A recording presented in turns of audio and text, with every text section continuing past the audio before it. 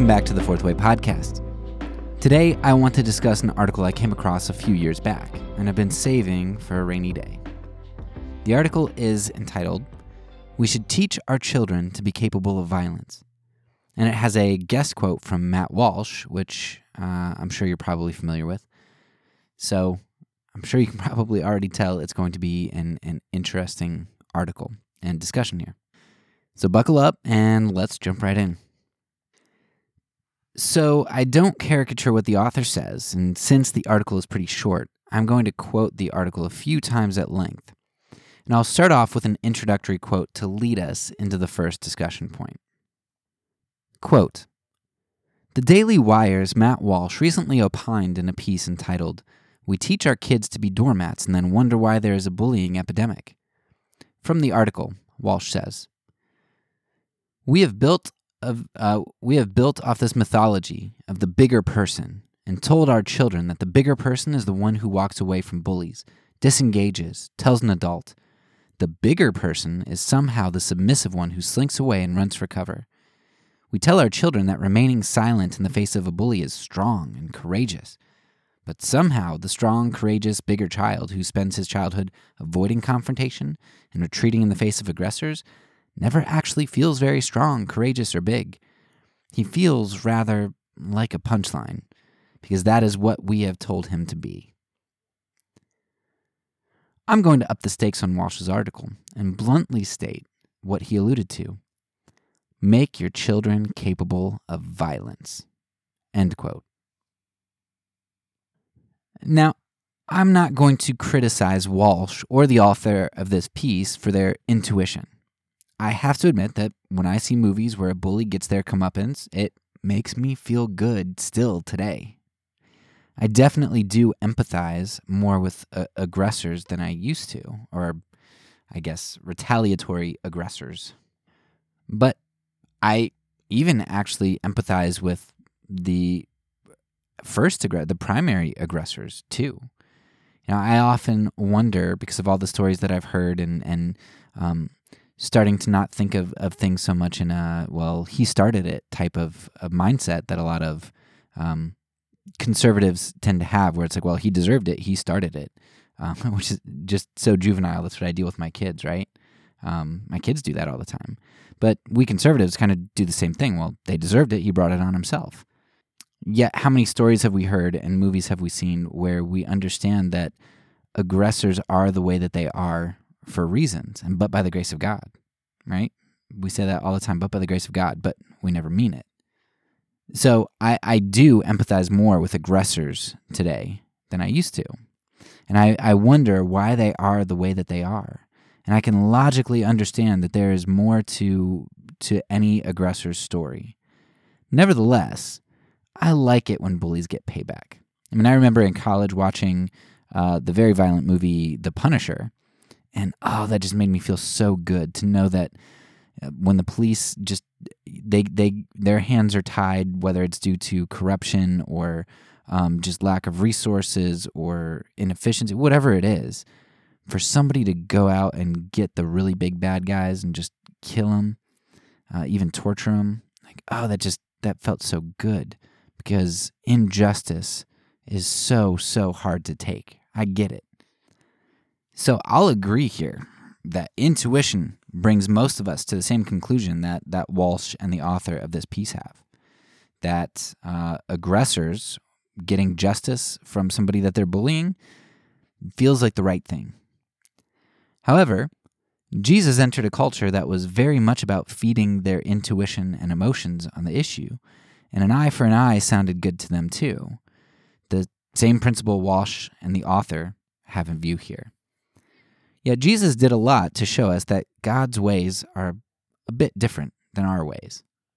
And I'd argue that his thoughts are also probably higher than our thoughts. We have heard it said that an eye for an eye is good. And Walsh is saying that right here, as is the author of this piece. But Jesus shows us a different way, doesn't he? And Walsh, who identifies as a Christian, surely he's heard these words of Christ before, right? And it makes me wonder what he does with those words. Does the divine inspiration of his intuition trump the inspired words of the Bible as it depicts Christ's teachings? I mean, Jesus let the bullies win in the way that Walsh would define winning, or this author would define winning, right, as getting the physical upper hand. So in that sense, yeah, Jesus let the bullies win. And he certainly was a punchline to them, wasn't he? They said that Jesus saved others, yet he couldn't save himself. Why don't you come down from that cross? And they laughed about it. They divvied up his garments. He was a laughingstock. Yet the intuition that we all have of justice here and the frustration that we have that Jesus was made a punchline, that has nothing to say in regard to the justification of violence. Recognizing injustice and concluding violence are two different steps, two different action steps that we have to evaluate. Peter, when he tried violence to do the right thing on Walsh's and this author's terms, Peter was told to put away his sword. And as Tertullian said, in disarming Peter, Jesus has disarmed us all. The ante-Nicene church was in agreement and stood for no violence. Many early Christians became the punchline for ancient Rome. We call those punchlines martyrs, and the early church called those punchlines the seeds of the church. As I think, again, it was Tertullian who said the blood of the martyrs is the seed of the church. Punchlines lead to longer punchlines. Martyrs lead to converts who would become partakers of the vine, the blood of Christ. So yeah, do I ever have a problem with how this article starts off, especially considering that this isn't just someone wrestling with their desire to do harm to others, which I get, but it's someone advocating that we teach this to our children. This thing that Jesus tried to get out of the world 2,000 years ago, with humanity's endless lust for vengeance and this cyclical violence, the author and Walsh and a lot of Christians tried to perpetuate and even advocate teaching this to our children. The author next continues by attacking what it means to be peaceful. He says the following, quote, "Let's approach this from a philosophical standpoint. There's nothing virtuous about saying you're peaceful if you're not capable of violence. You're not actually peaceful. You're helpless. There's a difference. You don't actually have a choice. Being peaceful is a lie you tell yourself to excuse your weakness. It's like patting yourself on the back because you didn't get punched this time while having your lunch money stolen and giving it up to avoid a conflict." End quote. I'm not sure what the author means here by being capable of violence. Does he mean that to be legitimately peaceful, you have to be physically capable of doing harm to your aggressor? Or does he mean one has to be volitionally capable of choosing violence? If he means the former, then Jesus was capable of violence because he could have called legions of angels. Like he could have messed them all up, right? So he was physically capable of doing some harm there. However, was Jesus capable of disobeying his Father's will and choosing to hate his enemies and do violence to them? Was he volitionally capable to do violence? Answers might differ on that, but I think most people would probably argue that such a choice was not a real option as we would define real options, because I don't think there's any world that Jesus would have disobeyed, right? Would have done the wrong thing. So volitionally, that wasn't on the table for Jesus, because to love, and we had an episode on this, I forget what it's called, but I'll link it in the show notes. But we had an episode on this where we talked about is enemy love an intrinsic part of what it means to love? And if it is, and God is love, then he could not have done anything but that, but love his enemies. So yeah, I would say that volitionally, Jesus couldn't have hated his enemies and done them harm in this instance. He would never, ever have chosen that option. Calvinists and Arminians might nuance this differently, but the point is, violence wasn't really an option for Jesus, at least on his way to the cross. So depending on what the author means, Jesus may not have been peaceable. He may rather have just been helpless by the author's standards. But even if the author can get away with explaining how Jesus was peaceable by his definitions, the author still discounts a large segment of the population who Jesus sought to empower. Jesus empowered slaves, women, and the poor through his teachings. Yet he didn't do this by making them capable of violence. In fact, Jesus subdued his zealot contingency, the group that sought to do harm to others and not be, quote, helpless. Jesus and the apostles taught slaves and women of unbelievers to remain in their positions.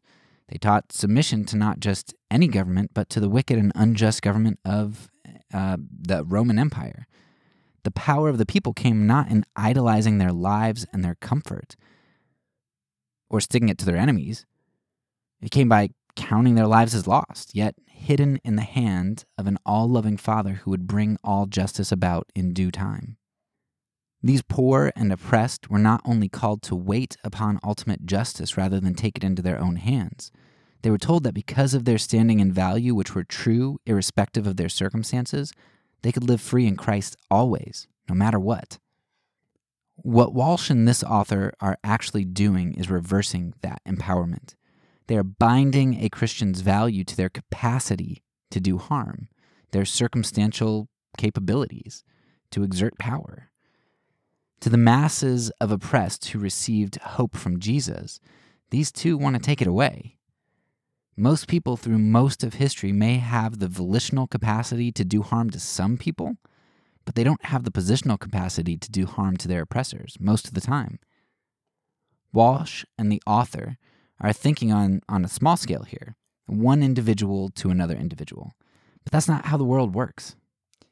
It's nice that they live lives where the bullies that come to mind are milk money stealing bullies at public school, but that's not the reality for most oppressed through most of the time, most of history. Slaves to masters, women to men in patriarchal societies, citizens in occupied countries, peasants under feudal lords, the oppressed under dictators, you name it, most people through most of time do not have the positional capacity to do harm. And that's part of the reason why nonviolence is so important and why we did a whole season on it. You can go back and listen to that. So without the capacity to actually do harm, whether that's positionally, volitionally, actually, whatever, however you want to define that, the choice to try to do harm them then seems pretty moot. Knowing you can't really do harm and choosing to try it anyway is not choosing to do harm, it's choosing to fail to do harm. So one of the reasons I find this piece so upsetting isn't because these guys advocate violence. I think that's a misstep, that's problematic. It's difficult to do biblically, historically, all that we've made the case for. I'm with them there in my fleshly desires and that base intuition. I get it. But when you see the teachings of Jesus and the liberation that they bring, and specifically to whom that liberation is brought, the poor, the downtrodden, and the oppressed, then what bothers me so much about this piece is that it reverses that liberation. The people that these guys think that they're helping, the bullied, are by and large the people who they are shackling back up to the chains that Jesus loosed. And that just really bothers me. So that brings me to the final quote from the piece that I want to talk about. The author says the following, quote, "The biggest takeaway is this. Peace through strength is as applicable to grade school as it was on the world stage. Make your children disciplined and capable of violence. Stand up for them in front of them for its principled use. Very few examples will need to be made before the target is off your kids' backs. Or we could be complacent with the rising suicide rate of bullied children while continuing to enable the bullies. I say punching a bully in the face is favorable in comparison to your child hanging themselves. But that's your choice." End quote. So I'm not going to talk about all the things that bothered me in there. There were some very infuriating aspects, particularly implying that if you don't go this guy's route, that you're encouraging your kids to commit suicide. And that's infuriating. But we're not going to touch on all that. Let me get what I think is maybe the heart of this, rather than going down some other rabbit trails. So we've explored a lot about nonviolence in our podcast. We looked at the Bible, church history, logic, empirical data, all that stuff. We also did a whole season on nonviolent action and how seeking peace and reconciliation are actually better than fostering violence, which tends to produce a cyclical set of violent actions. This concept the author has of making examples of bullies shows, in my opinion, a shallow understanding of history. Not only are many bullies not going to learn their lesson, but there will always be more bullies. And in this whole process, since the capacity to do harm is what validates here in their eyes, there will come a bully who has a greater capacity to do harm. Then what? I mean, as Americans, it might be really easy to think that nationally, well, yeah, the capacity to do harm legitimates, right? What a warped moral ethic. Yeah. So once again, this doesn't apply to most people, most nations, most individuals through most of time in most places. It's just not possible. There's always going to be a bigger bully. But as an American male, these guys can say those kinds of things and feel that it's true, because for them, it might be true. It might be true that they don't feel like there are people out there who could, or groups out there who could bully them stronger than they can bully. Or, I'm sorry, stronger than they can retaliate. I don't know, maybe I was right the first time. But peace, however, it doesn't focus on the externals. It's not dependent on my ability to do anything. At least that's what I'd argue. I think peace already exists. Justice is assured, and I'm told to wait on it. My status and value in Christ are set, and so is the status and value of my oppressor, which is an important thing not to forget that I think these guys are forgetting. Peace, then, is simply achieved in greater measure as one is able to recognize it. It's sort of like a scratch-off ticket, maybe. We've already got the peace. We just work to uncover that to the best of our ability. We've got a winning ticket. We've just got to scratch it off.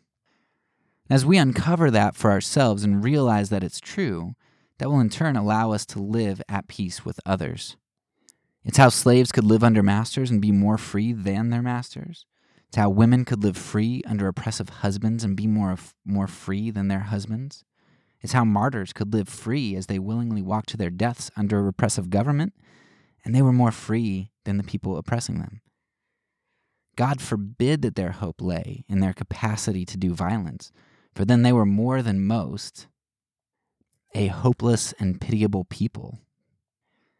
And thank God violence wasn't their hope, because how then would Rome have been transformed in the way that it was by the peaceable lambs who were led to the slaughter to plant the seeds of the church? Walsh and the author of this article get things wrong in that they reverse what the process really ought to be. They see individuals as being in need of mustering up some volition to do violence, with hope then arising in their accomplishing of violent action. But Jesus works quite a bit differently. Rather than internal to external, Jesus works external to internal. We are to recognize that God is the victor and his promises are true. That accomplished fact, that truth, then moves inside of us and liberates us to act freely from that knowledge. We see something very similar in the way that God commands things. When he gives the 10 Commandments, he says, first, I am the God who brought you out of slavery in Egypt. And he says this all over the Old Testament before he has expectations for Israel. Remember who I am and what I have done from you and what I am assuring you. And from there, your actions should flow. So one concept is a motivation from the inside out, and the other from the outside in. One is choice from a liberated soul, and the other from a soul that seeks to find its liberation by being effective in the world, which once again brings in our issue of consequentialism. I hope Walsh and the author of this article eventually find the liberation that they're looking for. But my advice to them is to stop looking for it in their own personal accomplishments and ability to retaliate, their capacity for violence, or anything in themselves. My advice would be to look for that peace and that hope in the accomplishments of Jesus Christ and God the Father, and to allow the Spirit to reveal those truths within them and to become more at peace. That's all for now. So peace, and I mean real peace, not contingent peace on anything that you can do. And because I'm a pacifist, when I say it, I mean it.